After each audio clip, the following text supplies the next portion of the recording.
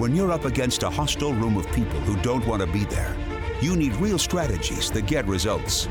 Welcome to From Hostage to Hero, the show that gives you practical advice you can use right now in the courtroom, boardroom, or classroom.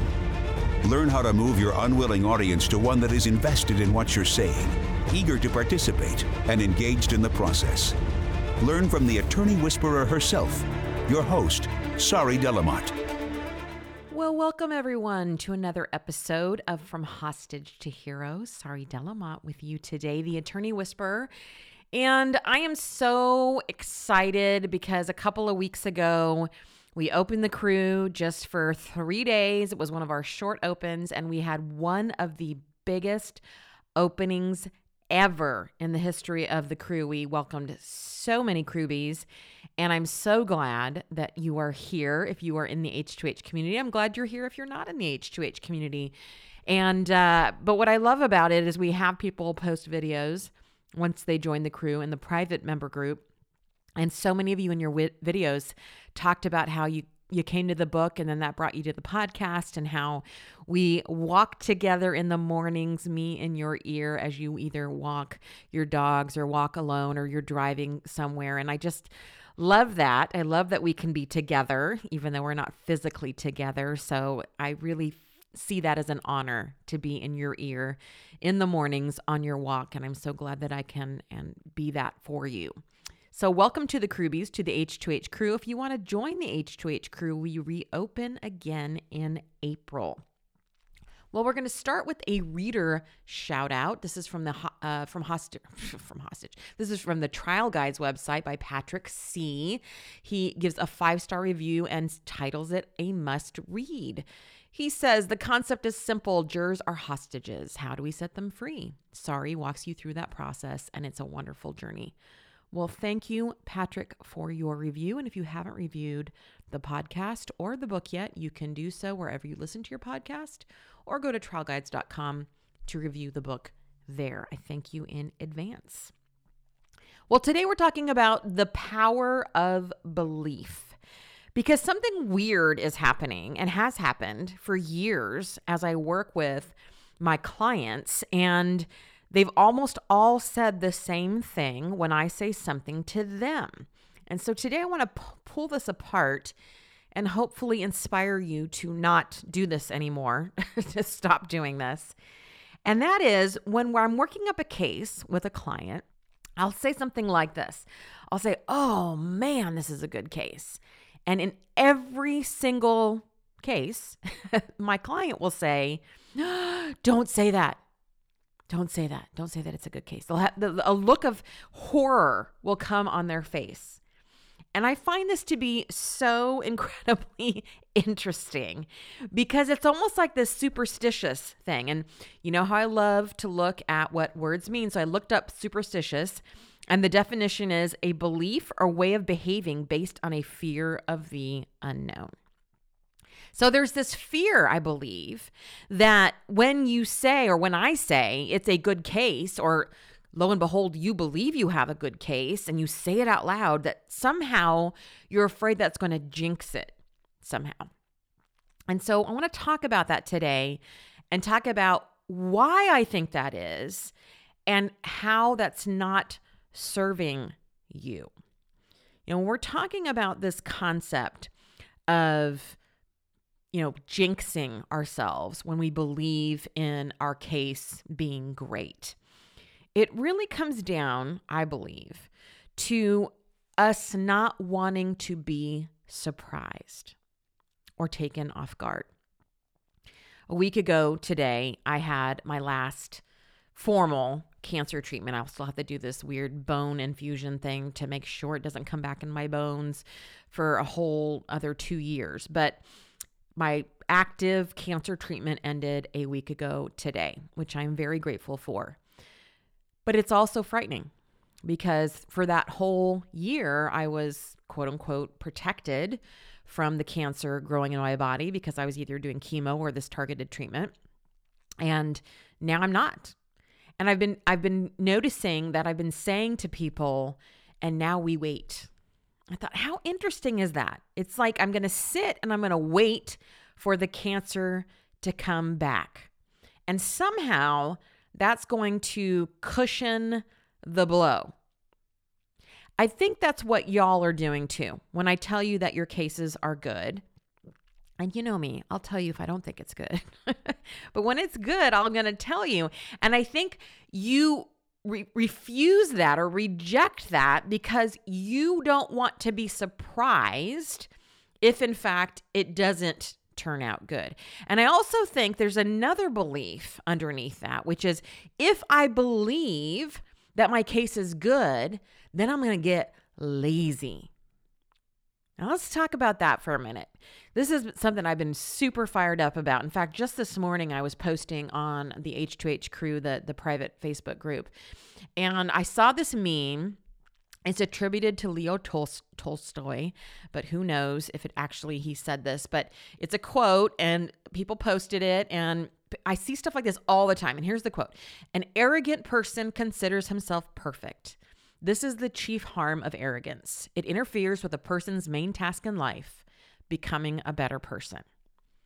Now, that seems good, right? I mean, don't be arrogant. Be humble. You're not perfect. No one is. But you know what that meme is really saying underneath? It's saying you're broken. You need to constantly be improving. Don't go thinking you're awesome now. And see, here's the thing. We are addicted to this belief that if we tell ourselves that we are good as is, if we celebrate our victories, if we actually start loving ourselves, then that's going to make us lazy and get our eye off the prize, and somehow we'll miss something. And I think that's the big belief under me telling you, hey, this case is great, and you rejecting it because you think on some level, if you believe that you're going to get lazy and you're going to miss something. And nothing could be further from the truth. I said in the post in Facebook, I said, here at H2H, we believe that you're perfect as is, that you should celebrate your awesomeness all the time, and that you are naturally creative, resourceful, and whole. I mean, here's the thing. We've somehow gotten to the point where we think we'd naturally be lazy if we let ourselves off the hook and declare ourselves perfect right now. But you know what I found? Loving yourself as is and creating a life that's awesome makes you want to jump out of bed in the morning and do epic shit. And the same can be true about absolutely and totally believing in your case and believing it is awesome now.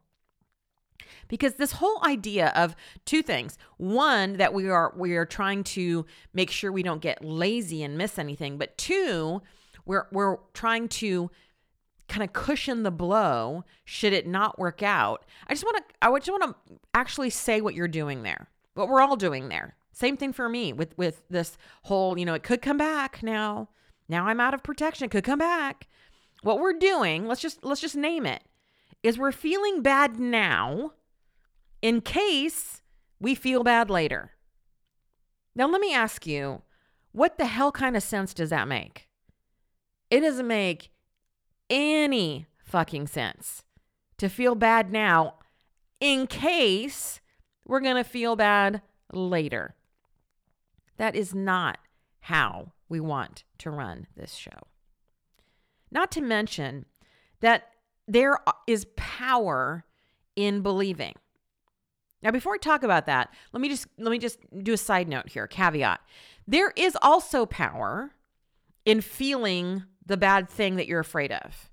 You may remember when I was going through my cancer journey last year, that one of the things that kept coming up for me, and of course is still coming up for me, but that was really, really holding me back was, oh my God, this could come back. Oh my God, this could come back.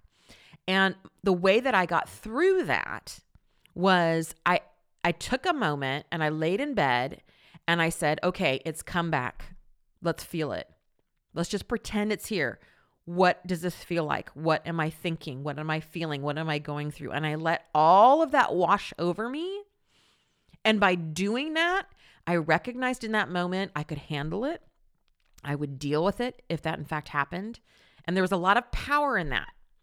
So one of the steps in this may be for you to actually ahead of time, just once, feel what it would feel like to lose the case you're working on. Just let it pass through. Otherwise, it gets stuck. But once you do that, I want to convince you or talk you into the idea that believing in your case is the way to go.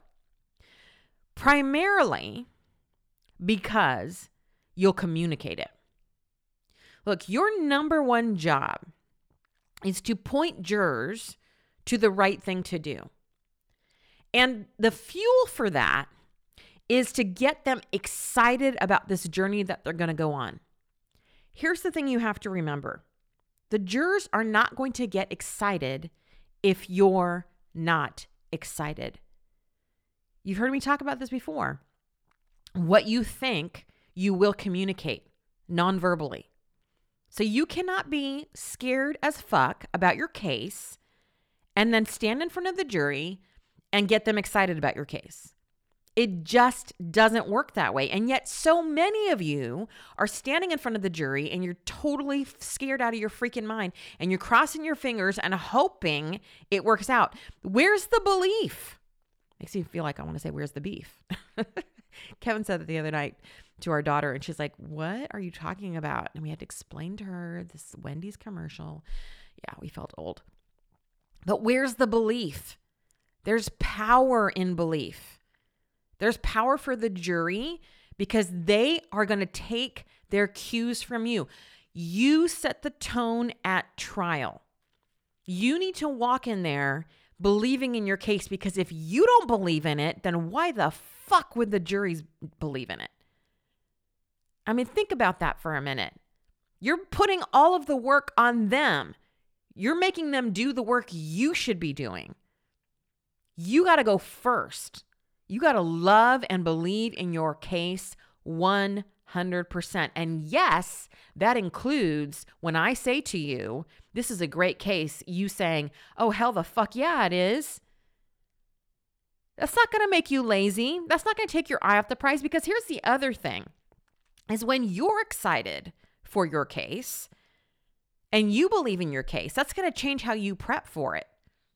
When you come into the office every day prepping for your case from a place of belief and love, that's going to make you so certain to look for the things you may have forgotten because you love it, not because you're scared. You got to give up this idea that fear is the great motivator. It's not.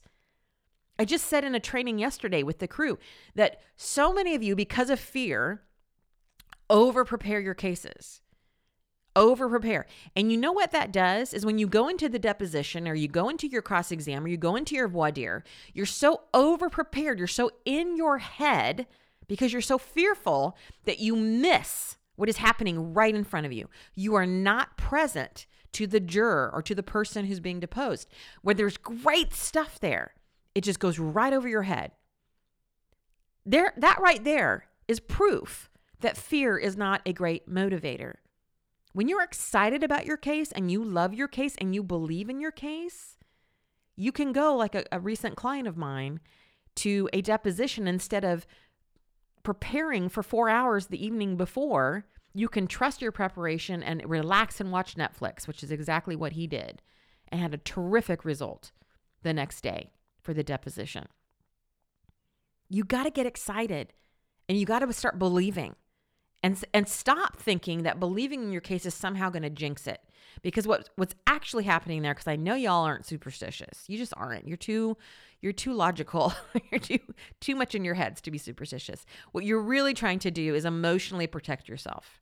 And again, what you're doing is feeling bad now in case you have to feel bad later. You know, it's funny when I got out of my gallbladder surgery, my foot surgery in like January 1, I was like, okay, I'm back on the weight loss journey, on the health journey. I had gained 15 pounds by being off my feet and the holidays and the whole thing.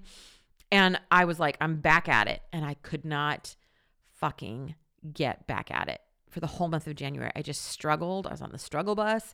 I gained a couple pounds. And so I brought it to my coach. I'm like, what the hell? Why is this happening? I'm like ready to get back and be healthy. And what we really found in that coaching session is that I was coming from fear. Why did I want to get healthy? Because if I don't, I'm going to die. Because if I don't, the cancer is going to come back. My coach, who's terrific, was like, well, who the hell is going to get motivated from that? Of course you're not going to, that's not going to get you on a treadmill because you're scared of losing your life. If that motivated people, nobody would ever eat a hamburger. Nobody would ever smoke. Nobody would ever have a drink. Fear of death is not a motivator. And neither is fear of trial and losing, by the way. It doesn't motivate. Research backs me up on this. It is not a motivator. It's not a healthy motivator, at least. I had to switch my thinking to, I am nursing myself back to health. How would I treat my body if I was nursing myself back to health? Yes, I'm done with active treatment, but my body went through the ringer last year. 4 surgeries, 5 if you count my port surgery to put the port in. 25 rounds of radiation, 6 rounds of chemotherapy. I lost count of how many targeted treatments I had to have every 3 weeks for a year. So do the math on that. Gallbladder surgery, foot surgery. I mean, my body has been through the ringer. I don't want to keep punishing it and saying, well, you better get it together or else the cancer's coming back, idiot. That's not going to do it. As I just proved to myself in January. I said in the Facebook post, I said, what you need to do instead of constantly trying to quote unquote improve is fully accept and embrace yourself as is and then live fully into your life. That means treating your body with respect and giving it rest, clean water, nutritious food, and movement, not dieting and exercising like mad because you're so fat and lazy, quote unquote. Learning trial skills because it makes trial fun and exciting, not because you're scared to death of losing and being humiliated. Managing yourself, not time, by really putting your fulfillment in the front seat and deciding to quit hustle culture. This is what I'm talking about when we need to embrace the power of belief. The cancer may come back, y'all. And if it does, it's going to feel bad. But I am not going to feel bad now, waiting for that to happen to cushion the blow. Because I know that feeling bad is not going to kill me. Feeling bad is something that I can handle. And guess what? You can handle it too. You don't need to pre-op that. You don't need to put that in your schedule ahead of time. If you go to trial and you lose, you'll feel bad. It doesn't feel great. You can handle it. But you're less likely to have that loss. And even if you do, you're less likely to be unhappy if you believe now. I'm going to believe the cancer isn't coming back. I'm going to believe that your case is great, if it in fact is great. And most of your cases are because you stand on the side of the right. I want you to believe that too, because there's power in belief. All right, I'll talk to you next week. Thanks for joining me today. If you benefited from what we talked about or just want to let me know you enjoy the podcast, go ahead and leave me a review on whichever platform you use to listen to From Hostage to Hero. Add a comment and I just might give you a shout out on an upcoming episode. In the meantime, head over to FromHostageToHero.com to order your copy of my book, From Hostage to Hero, Captivate the Jury by Setting Them Free, and to get on my mailing list. I send out trial tips and encouragement right to your inbox every single week. And while you're there, make sure you join the waitlist to become an H2H crew member when we reopen. We only open a few times each year and you do not want to miss out. I look forward to our time together in next week's episode. Talk then.